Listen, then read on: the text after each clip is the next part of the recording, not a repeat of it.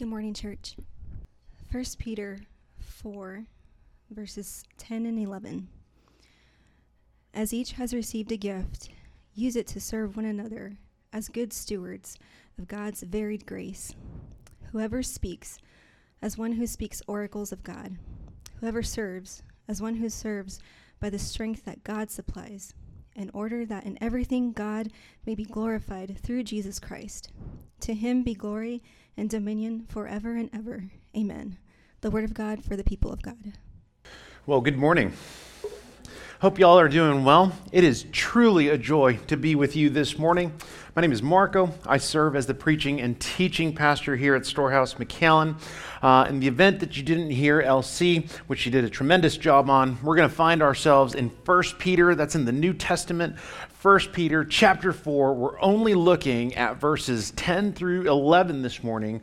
But in a moment, to provide you with a little bit of context, we're going to look at verses 7 and 8 just for a moment. But have your finger on 1 Peter 4 and then have it on 1 Corinthians 12. Why not? Anyway, as you open, load, and ready your Bibles, I got a couple of quick updates for you. The first one is that if you are new, I'd love to hang out with you. I'd love to take you out to lunch, dinner, coffee, all that jazz. So let me encourage you, let me invite you to fill out a Connect card. Drop it in the Connect desk in the back. One of us will get with you and we'll get to hang out. And if you're new and still learning a little bit about Storehouse McAllen, all the ins and outs and the whys, let me invite you to our new visitors lunch happening on the 13th of February. You're going to see more details about that on the announcement videos later today, but I just wanted to shoot you that invitation. In addition to that, we love God's Word. We love preaching from God's Word. Therefore, we love to gift God's Word. So if you do not have a Bible, take one. That is our gift to you. Well, I think those are all the updates I have. Let's dig into our time. So my mom would always tell my brothers and I, there is no maid in this house. And this week, as I thought about all of the chores that my brothers and I would do, I started to realize that when we would hammer out these responsibilities, inevitably our personalities would come out. My eldest brother was all about promptness. In other words, she would give him a chore, give him a task, and he'd take care of it right away. As my brother has gotten older, I think he has lost that gift.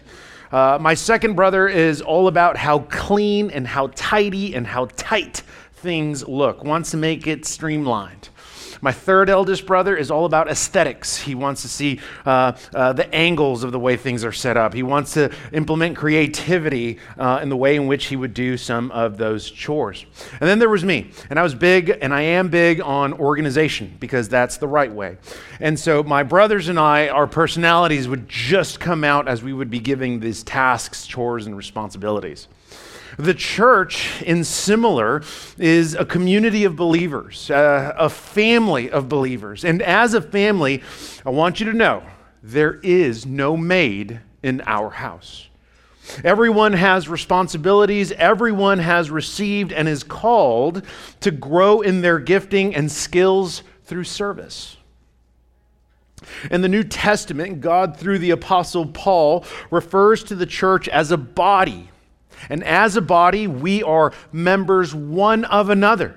And every single part of the body, every single part has a function, has a role, and it has a distinction. And that's what we're going to be considering this morning, giftings and skills. Over the last several weeks, we've been examining what God's Word teaches about stewardship, and we've assessed that stewardship is the application of wisdom in what God has entrusted us with and gifted us with. We began by expanding on wisdom and stewardship for about 2 weeks, and then last week we began to apply what that looks like in various contexts of our lives. For instance, last week we considered what redeeming our time looks like, while today we're looking at gifting. And I know that when it comes to gifts, many Christians, we're just going to be honest, because after all, we are a family, many Christians can over-spiritualize it for a variety of reasons. Okay? I want to say at least two things. The first, we're not necessarily going to address the gifts of the Holy Spirit. While we affirm them all, While we affirm them all, that's not the point of this sermon. If you want to know more about that, we actually did a series on the Holy Spirit. You can go online, storehousemcallen.com, and go listen to that because you're an adult. In addition to that, if hearing about the gifts gets you a little nervous, maybe you should read your Bible. All right? Second, when we consider the New Testament, gifts or gifting was normative. The only time it wasn't, the only time it was an issue is when churches, like the one in Corinth, was abusing the gifts of the Spirit. So let's keep that in mind this morning, because here's what I really want you to consider. This is the main idea. Here's the question. Here's what I really want you to consider.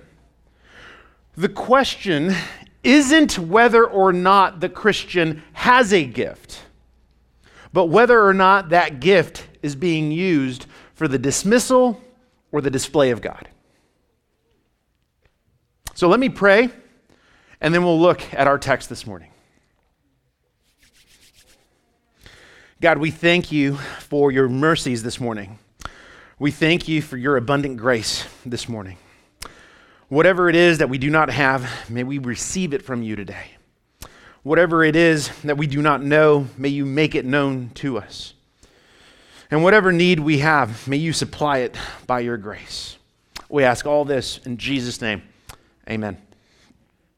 Much like last week, I want to give you a brief context of our passage here in 1 Peter so that we have an idea of what's going on as we focus on verses 10 through 11, or 10 and 11.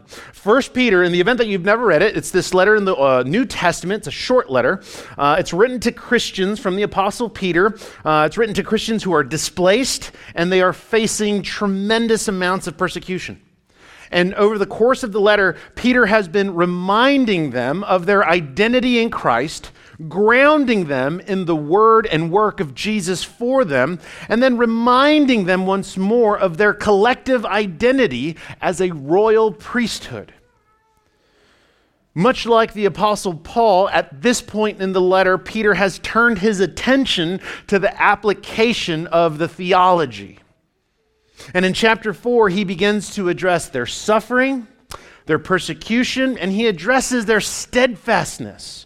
The steadfastness that they are meant and supposed to have in spite of difficult times. And so if you have your Bibles open, I want you to consider verse 7. It's going to give us a little bit of context. This is in chapter 4. In verse 7, Peter writes, "The end of all things is at hand. Therefore, be self-controlled and sober-minded for the sake of your prayers." That little phrase, the end of all things, there are a variety of interpretations for that little phrase. Some people take that to mean that he was talking about the return of Jesus. Some people take that to mean the destruction of the temple in AD 70, if you are a history nerd. Some people take that to mean that he's just coming to a close in his letter. Right? Regardless of the interpretation, one thing is sure, that at one point, Jesus is going to return. He will claim his bride. Whether it's now or later, he will do so. And so that's ultimately what Peter's getting at. Because as these Christians have been displaced and as they are undergoing persecution, they're kind of freaking out a little bit. And so what Peter does is he urges them to be sober-minded so that they would not live frantically, but faithfully. Okay?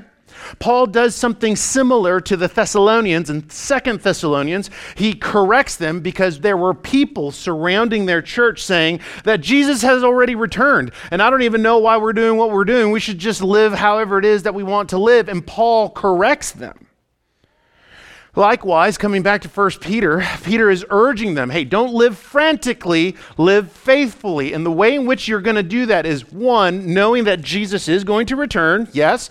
Two, in spite of the difficult times that you are experiencing, in spite of the dark days that are ahead, you need to be sober-minded so that you would apply sound judgment to what you are doing and who you are doing it with and who you're around.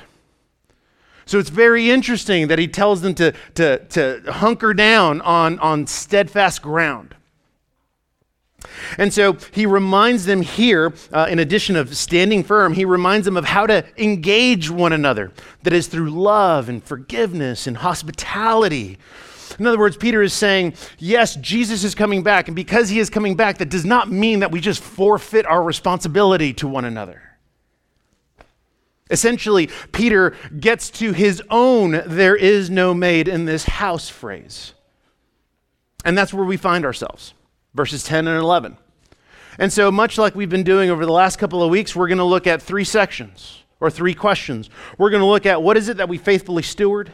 Why do we faithfully steward gifts? How do we faithfully steward gifts? Okay? So the first question is, well, what is it that we faithfully steward? This entire series has been on stewardship. What is it that we faithfully steward? It's a really easy answer because it's right in the beginning of verse 10. We steward the gifts that we have been given. We steward the gifts that we have been given. Now, check it. Here it is. Here's the great news. Here's some a good word, right? Good news is the gospel. Here's a good word. Every single Christian has been given at least one gift. Look at verse 10, and we're going to slowly break all this apart. Verse 10, Peter says, "As each has received a gift." Every single Christian has been given at minimum one gift from God to both cultivate and to steward. Every single Christian. So I want you to take heart in that encouragement, because I get that sometimes some Christians in the church feel misplaced, or they don't know where they fit in, or they don't know their gifts, and they don't know if they even have any. You do. You do. You have been given at least one gift. Additionally, as much as I hope that is an encouragement, I want to be real with you. Please make sure that you humble yourself. Because whatever gift or gifts that you have been given from God, whatever they are for you, but they are not about you. See, that's what the Corinthians got wrong. And that's what Paul corrects them in. So I told you to have 1 Corinthians 12 handy. We're only going to look at verses 1 through 7. Here's what Paul writes to the Corinthians. "Now concerning spiritual gifts, brothers, I do not want you to be uninformed. You know that when you were pagans, you were led astray to mute idols, however you were led. Therefore, I want you to understand that no one speaking in the Spirit of God ever says Jesus is accursed, and no one can say Jesus is Lord except in the Holy Spirit. Now there are varieties of gifts, but the same Spirit. There are varieties of service, but the same Lord. There are varieties of activities, but it is the same God who empowers them all in everyone.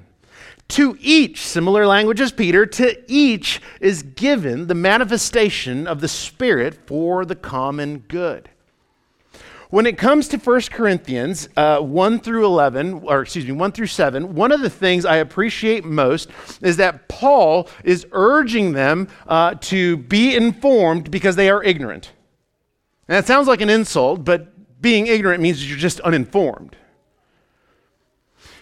When we have a misunderstanding or a poor view of why we have gifts and how the Holy Spirit distributes those gifts, one, it could land us in a place of ignorance, and that's what happened with the Corinthians. That's why Paul is saying, I don't want you to be uninformed, right? Because at this point in 1 Corinthians 12, he's writing to them because they are abusing the gifts of the Spirit. They are using them inappropriately and even in ungodly ways. And so Paul is telling them, you're ignorant right now. In other words, you're uninformed. You are unable to apply wisdom. In fact, you're not applying wisdom or discernment as you exercise these gifts. And what happens when we are living in ignorance is that it can lead to immaturity. That's essentially what Paul is getting at with this section. Again, they are using them inappropriately. They have this misunderstanding of the purpose of the gifts, right? They have this weird view of how to actually approach them. And so Paul is saying, in your ignorance, it has led to immaturity. And most of the time, that ends up happening in the church. People will embrace ignorance, and what it does is that it leads to immaturity. Now, if you want to talk a little bit about 1 Corinthians 12 all the way to 14, so many people love 1 Corinthians 12 to 14, but they forget verses 1 through 7. They forget verses 1 through 7, though people will talk about the gifts of the Holy Spirit and how we are to embrace them and all of the things that we need to do, and forget that the context of those two chapters is Paul actually correcting the Corinthians. Ignorance leads to immaturity, and sometimes the church is guilty of choosing ignorance. And so what Paul is saying here is, I want to inform you. I want to disciple you so that you would grow in wisdom, so that you would grow in maturity, and so that you would in fact steward the gifts that you have been given. So remember, the gifts are for you, but they are not about you. Let us make that distinction. Everyone has been given a gift by God, and we are called to be good stewards of that varied grace. That's what Peter says here. Verse 10, as each has received a gift, use it to serve everyone as good stewards of God's varied grace. Everyone has been given a gift. And we are called to be good stewards of that varied grace. The gifts are for you, but they are not about you. So let's look at the second question. Why do we steward these gifts? This section is going to be a bit of a mix. Some of the reasons can be a little bit more practical, and they would probably fit in the how to steward the gifts. But we'll see how this goes. I want you to consider 4 principles as far as why we faithfully steward the gifts that we have been given. This is going to be in 10 and 11, verses 10 and 11. Here's the first one. To serve one another. All right? Verse 10. As each has received a gift, use it to serve one another. Pretty simple. When we faithfully steward our gifting, the needs of the body are met. And that's the whole point.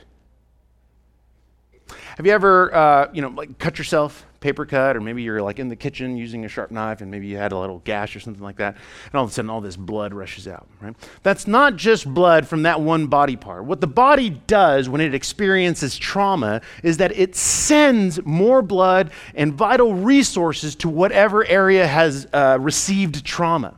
And the purpose of the body doing that immediately is so that it would begin to heal itself. So that that area would begin to heal. Serving one another is like that. Serving one another comes as a result of 2 things, according to Peter in this passage. The first is being sober-minded. We looked at that very briefly in verse 7. Therefore, be self-controlled and sober-minded for the sake of your prayers. That if we're going to serve one another, we need to be sober-minded so that we know how to meet the needs of the body. We need to have sound judgment. In addition to that, Peter says that we're going to do this by loving one another. He writes in verse 8, above all, keep loving one another earnestly. That word earnestly means to strive in the midst of conflict, in the midst of tension, to strive to continue to love one another selflessly. Sending those vital nutrients, sending that vital resources to areas that need healing, that need help, that have just received trauma. Stewarding our gifts means that we serve one another. I will give you a practical example of this. Earlier this week, my mom died. My mom passed away on Tuesday. And I haven't told very many people, but I've told some people. And over the course of this last week, my family and I have received prayers, right? I've been given space with a couple of the guys to grieve. In fact, the very first night I was on Zoom with one of the guys, and he was just laughing with me as we watched Parks and Rec clips. Just serving me by being there, right? My family has received prayers. We've had people check in, which is wonderful. Thank you for that. But in addition to that, I've seen people step up and take on more responsibility over the last couple of days.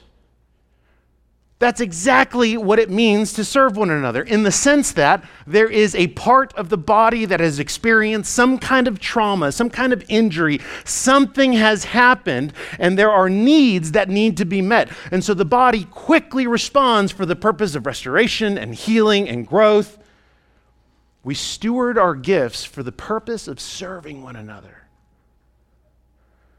It's for the purpose of the health of the body. Secondly, we steward our gifts so that we collectively and individually advance the gospel. Don't forget that. Sometimes I think we can be like ingrown Christians, right? That this just applies here. We're going to stay in our Christian bubble, and we're just going to watch Christian stuff that's boring, and we're going to do a bunch of different things, right? But it's within the context of our personal bubble. But the idea here is that we steward our gifts collectively and individually in order to advance the gospel, because the gifts that we have been given are for you, but not about you. Therefore, when you use your gifting in whatever area God has called you in, part of the goal is the advancement of the gospel. Part of where you are is for the purpose of kingdom work. The gifts that you have been given, you are called to steward them. Now check it. Going back to that Christian bubble. Sometimes, when it comes to gifting, most Christians only associate gifting with the context of ministry. Gifting is not simply for the purpose and context of ministry, but ministry and the marketplace. The marketplace. Wherever it is that you are. If you're a student at school, if you're a teacher with your students, if you have a business with your business, if you go to like the park with the kiddos, the park with the kiddos. Your gifts that you are to steward in part serve to advance the gospel, not simply in the context of ministry, but the marketplace as well. That is how we advance the gospel. Third, this comes out of verse 11. We steward our gifts to display the goodness of God. Let's look at verse 11. Actually, let's look at the second part of verse 11, after he says, whoever speaks, whoever serves, in order that in everything, God may be glorified through Jesus Christ. We steward our gifts to display the goodness of God. When gifts are used in this way, God's power and grace and goodness will be seen rather than human goodness and ability. The idea is that in every area of our life in which we apply and use our gifts, Jesus is either dismissed or displayed. Peter says it this way. I'm actually just repeating this section, but Peter says it this way, in order that in everything God may be glorified through Jesus Christ, that is, through the redemptive work brought about by Jesus and the gifts distributed through the Holy Spirit to you, the whole church reflects the goodness and character of Jesus. Why do we steward these gifts? So that we would build up and edify the church, meet the needs of the church. Why do we steward these gifts? So that we would point others to the goodness and grace of Jesus. And, number 4, we steward our gifts to bring God all of the glory. This passage leads Peter to the ending of verse 11. It's called a doxology. That's just a really fancy church word for praise. Here's what he says. To him belong glory and dominion forever and ever. Amen. The gifts that you have been given have been given to you by God.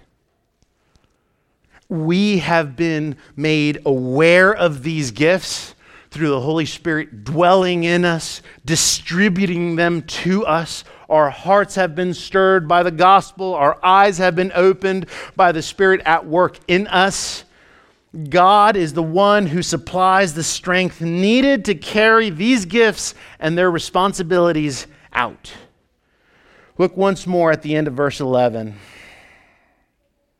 Actually, this is the beginning. Peter writes, whoever speaks is one who speaks oracles of God. Whoever serves is one who serves by the strength that God supplies. Circle that word supplies. Underline it, highlight it, whatever it is you need to do. The word supplies has this meaning that the expenses are met. In other words, the Christian sees a service that God wants done, and God meets the expense by supplying us with the strength to carry it out. Whether it would be physical or material or emotional supply, He backs you. He covers the expense. Think about it. Part of the reason Christians burn out is because we're trying to do things in our own strength, of our own accord. Whether we're trying to show something or prove something to one another, or, we're responding poorly out of some displaced grace, whatever that is. When Peter writes that he supplies this, he means God covers the expense. He meets your need, whether it would be physical, emotional, or material, so that you would carry out whatever service needs to be done. God is the one who gives life. God is the one who gives gifts. God is the one who supplies and strengthens us. Therefore, He is the one who possesses glory by right. We faithfully steward our gifts so that the church would be healthy, so that the gospel would be advanced, so that the goodness of God would be on display, and to bring God all of the glory. Final question. How do we faithfully steward our gifts? Here's the short answer: by using them.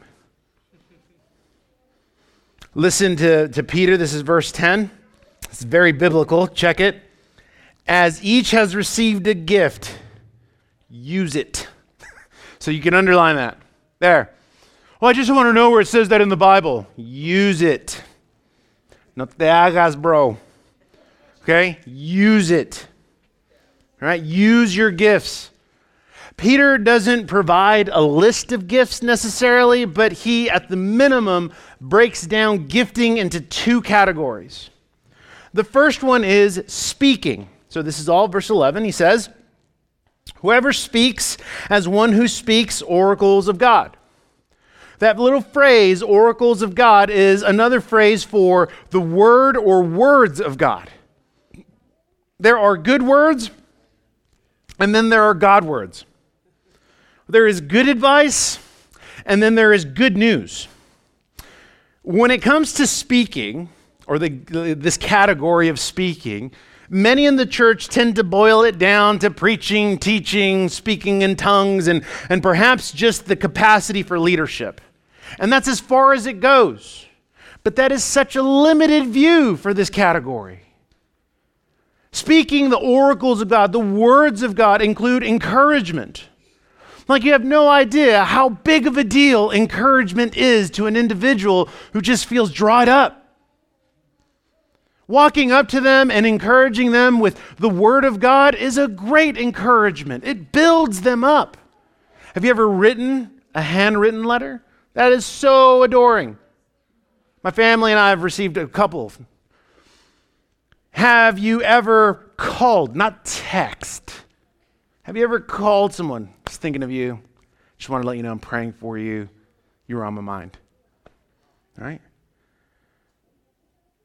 If you have this view of speaking, this category of speaking, and it's primarily teaching up here or preaching and teaching in other contexts, then you're completely dismissing a bunch of other things.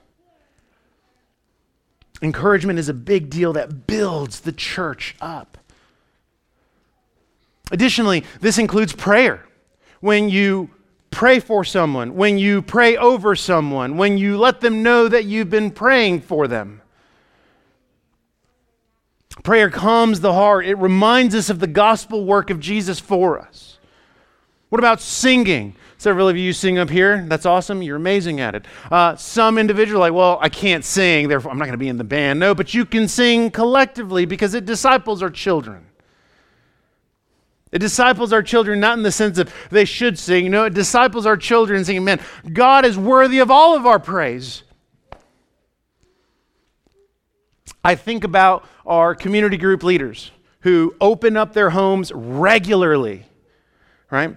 Who open up their homes regularly and are encouraging people in the church regularly, who demonstrate hospitality by inviting them not just into their homes, but into their lives, praying for them, going through the Word of God together.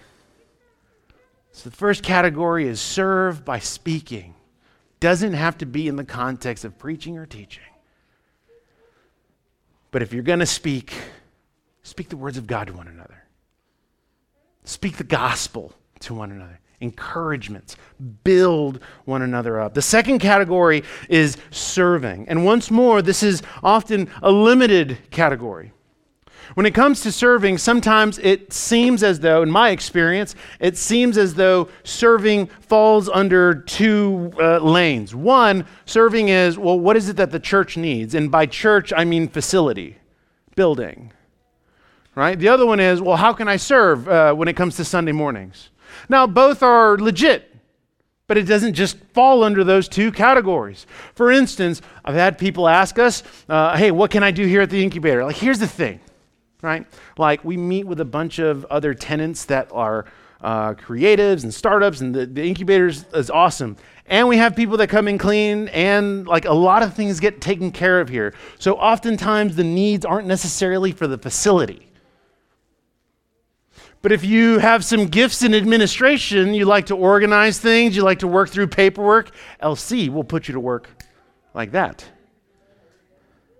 Everybody's like, I don't know if that's my gifting. Pues no que no. Right? No que I want to serve the church. No, you just wanted to drop something off, right? The other one tends to be Sunday mornings. Sunday mornings tend to be when it comes to the serving teams, right? Well, what is it that I can do? I don't know why, but sometimes that does intimidate people.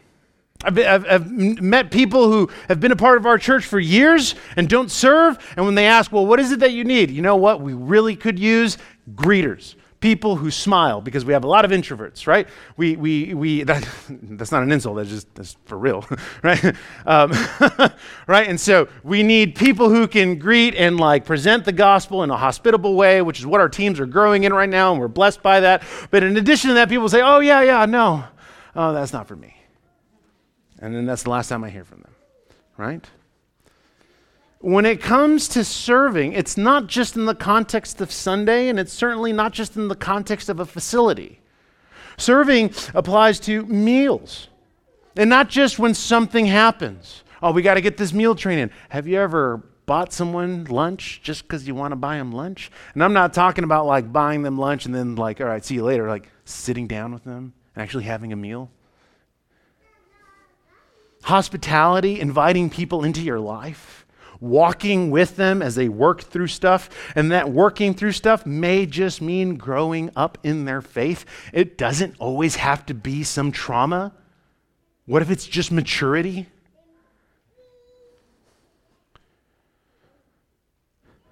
Serving implies also giving generously. Like really? Yes, really, yes. Funds advance the mission. It's okay to say that. Everyone has been given a gift. Everyone is called to both steward and cultivate that gifting. And if you're not sure what your gift is, come and talk to me. We'll find something Sometimes it's trial and error. Sometimes you're pretty aware. I think about when our congregation first started, and he's not here right now, so I can talk about him, right? I don't know if you know Eric, Schmerich we call him, right? Eric was a brand new Christian, and so I'm bringing him to church, and we had this need in production, and he just seemed creative. And so I was like, you should do this. And so he was doing production for a couple of months, and he was faithful with it. But at the same time, you could tell this isn't where I'm supposed to be. But he was doing it faithfully. Now, here's the funny thing. He and I worked for the City of McAllen together, right? One of the programs that we oversaw was the Learn to Swim program with all the little kiddos, right? Eric was phenomenal with children, right? My wife had just started our kids ministry, and I was like, you know what? You should be in there with the kiddos. And like it fit. Like if you can oversee a class of 30 preschoolers in the water, you can totally help out when they're on land. And he did it well. But we had to figure it out. It took some time. That's okay. That's okay. Right? So if you're not sure, you're like, man, I really don't know what my gifting is. Come talk to me. We'll figure something out. We'll try it. Before I close, let me offer this last piece of warning. We are to steward the gifts we've been given. We've already looked at the why. To serve one another. To advance the gospel. Not just the gospel of deeds, but the gospel specifically in that Jesus entered into our world, lived the life that we cannot live, died in our place and for our sin, rose from the dead 3 days later, giving us life. To advance the gospel, to display the goodness of God, and all for the glory of God. Here is the warning. Ready? Guard yourself. Guard yourself specifically against your pride. The gifts are for you, but they're not about you. We've already looked at, in brief, what their purpose are. Guard yourself against your pride. If you're like, I don't really know how that comes out, I'll give you a couple of examples. These are examples that I've experienced. These are examples I've walked in. First one is, had individuals say, well, God told me to serve in this way. God told me to do this. God said I am to do X, Y, and Z. Maybe, I'm not knocking that. Maybe he did. Maybe he didn't.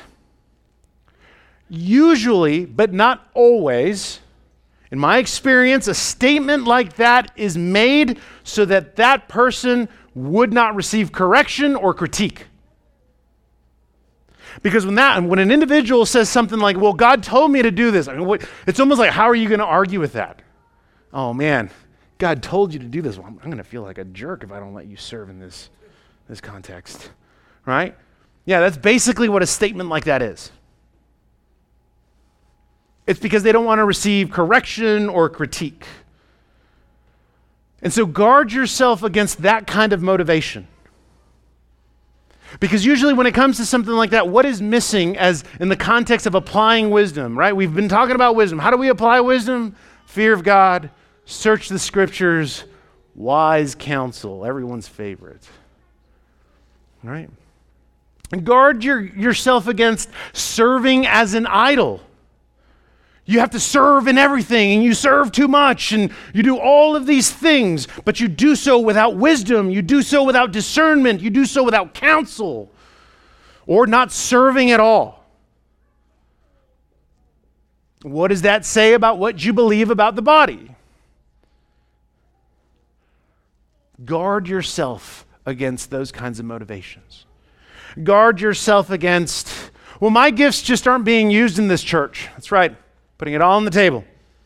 My gifts just aren't being used in this church. Maybe. Maybe they're not. Maybe they are. Have you talked to someone? Have you received counsel? Or better yet, here's another question to consider. Are they in need right now? When you go back to Acts 6, what we see is that the early church is growing and that the needs of the church are slipping through the cracks. And so the apostles go on to say, We need to devote ourselves to the preaching of the word and prayer. Therefore, we're going to assign 7 people to meet the needs of the church. And they had some qualifications, that they had to be filled with the Spirit, they had to have good reputation, they had to know the Lord.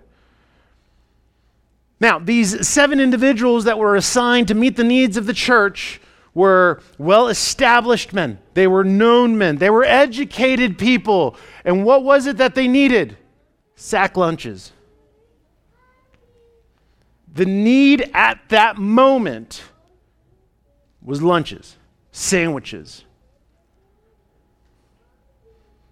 And so you might say, well, my gifts aren't being used. Maybe. That does not mean that there aren't needs.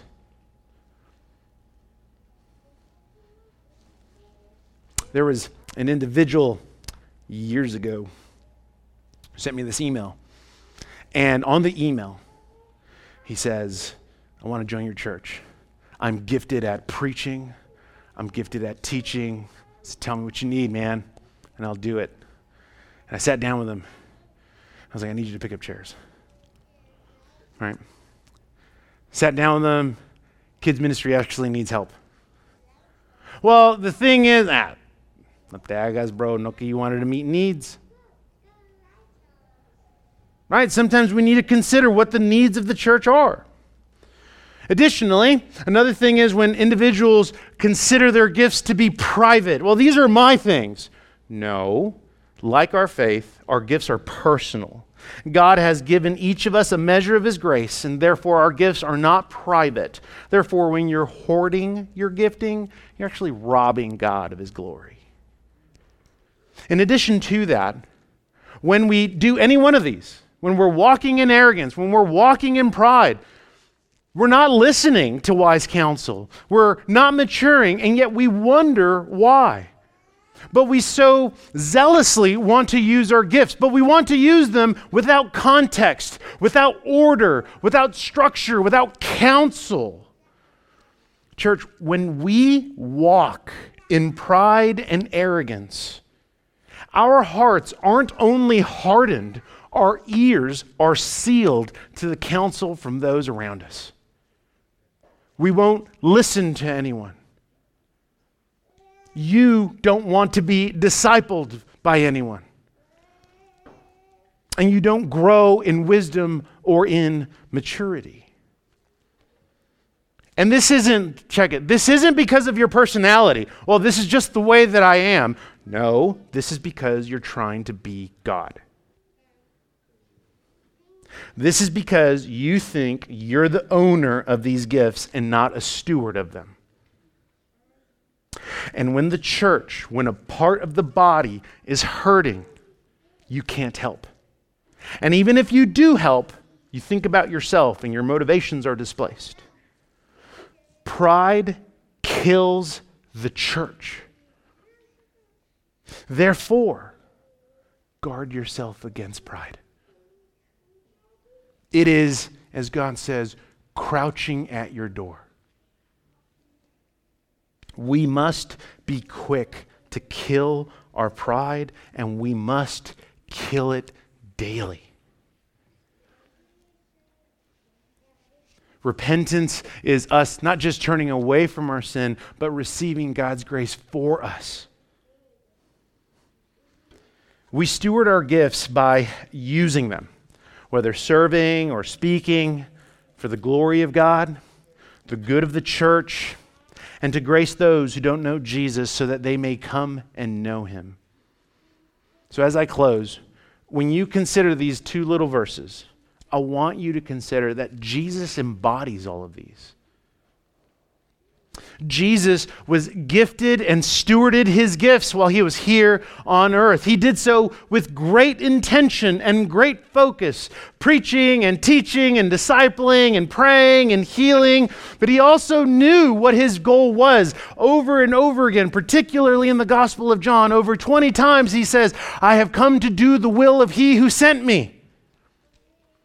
Regularly, he tells people that he is glorifying the Father, and he is pointing people to know the Father so that they would glorify him. At one point in the Gospel of Mark, Jesus snaps, and I shouldn't say snaps, but he rebukes others by saying, what's the point of me showing you miracles? The point here is for me to show you the Father, but you have completely different motivations. Jesus did this not only as our great example, but as our great substitute. In going to the cross and dying for our sin in our place, not only do we receive the grace of God, but the resurrection of Jesus after 3 days brings the hope of new life. A new life that we have received through the regeneration of our heart by the Holy Spirit, so that we would know God and make him known. We do this by realizing and being empowered by the Holy Spirit and being good and faithful stewards of the gifts God has given us for his glory and our good. So let us apply wisdom to the stewardship of our gifts. Let us cultivate our gifts so that we would remind one another of the beauty of Jesus and then meet people where they are, so that they would come to know Jesus and make him known. Christian, you matter. Not because of your gifts, but because God says you matter. He is committed and devoted to you in Jesus. Gifts are not a way for you to work and earn God's grace. You have already received it abundantly in Jesus. He has satisfied your deepest need. His grace is yours. Gifts are simply a reminder of his work in you. So, man, if you've been walking in pride and arrogance, let me invite you to repent, to experience God's grace for you again and again and again. Turn to Jesus.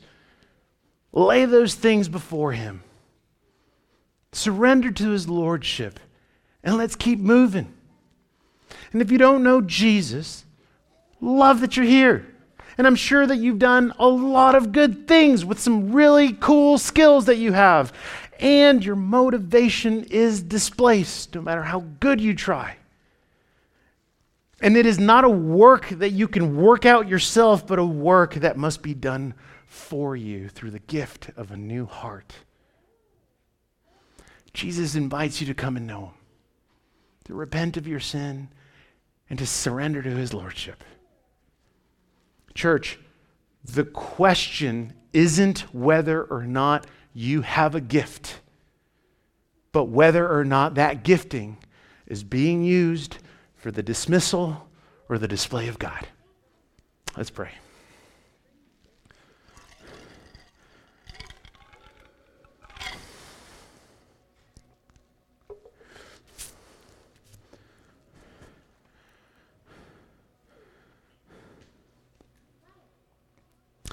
Father, we confess our sins to you. We confess the sins that no one knows. And we confess the sins that everyone knows. God, we confess that our sin is a burden to us. And those sins that are not a bother to us are not a bother because we have grown used to them. We confess this before you as a church. Father, please forgive us. Send the Holy Spirit to us that he may be our light in the midst of the darkness we're tempted to indulge in. You have supplied us with the strength needed. You have met our deepest need through faith in Christ Jesus. May your grace pour out onto us this morning so that we would walk in your light for your glory and our good. May the meditation of our heart and the words of our mouth be pleasing to you this morning. Amen.